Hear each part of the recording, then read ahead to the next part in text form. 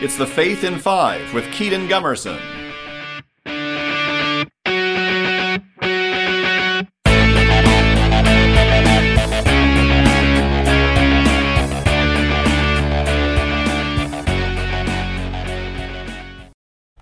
Hello, everybody. I am Kedon of Kinetic Catholic Ministries, back with another episode of The Faith in 5. I hope that you all are having an absolutely wonderful Wednesday so far. I know that I am. On Monday, I talked about this idea of trusting God, how while it's normal to not, we still need to be striving for a strong trust in God. And then yesterday on Tuesday, I talked about why we should be trusting God in the first place. Today, I want to talk about what it takes to have that trust, right? What it takes to have that trust in prayer, to believe that God is listening to our prayers, to believe that He is willing to openly answer us, and the beauty that comes with that. Guys, I've made this mistake so many times. Again, throughout this entire week, I'm not like trying to talk like on a high horse. Oh, I'm so fantastic. I do everything right. Like, no, like, trust me, I've gone through all of this stuff and I do this way too often. Trust is not a matter of feeling. Trust in God is not a matter of a feeling whether we do or not. Trust is a choice. We can choose to trust in God, or we cannot. And even when we don't feel God's presence, even when we don't feel God in prayer, even when we don't feel like we're putting our trust in Him, that doesn't mean that we should give up. Faith, that trust, that grows through exercise, right? I mean, think about it like a bodily muscle. And the more we pray, the more we rely on God, the more we turn to Him, the greater our faith, the greater our trust will become. Like, yeah, it's a good idea to pray for an increase in faith. That's great. But what we don't even realize is that every time we pray, we are acting out the faith that we do have.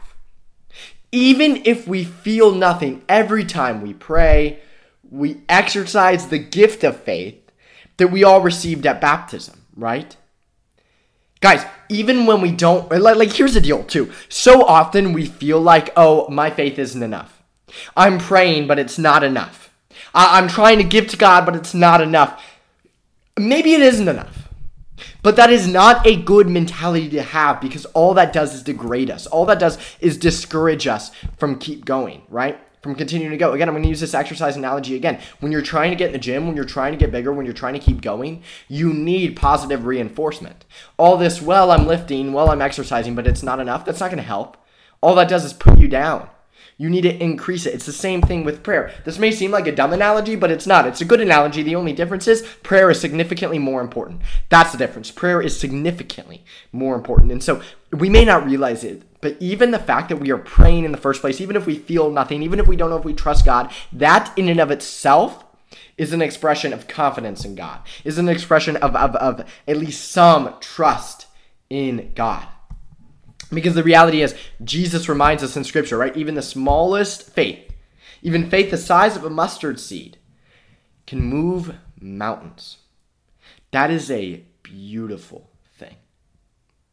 And so this trust that we have, we shouldn't give up on it, right?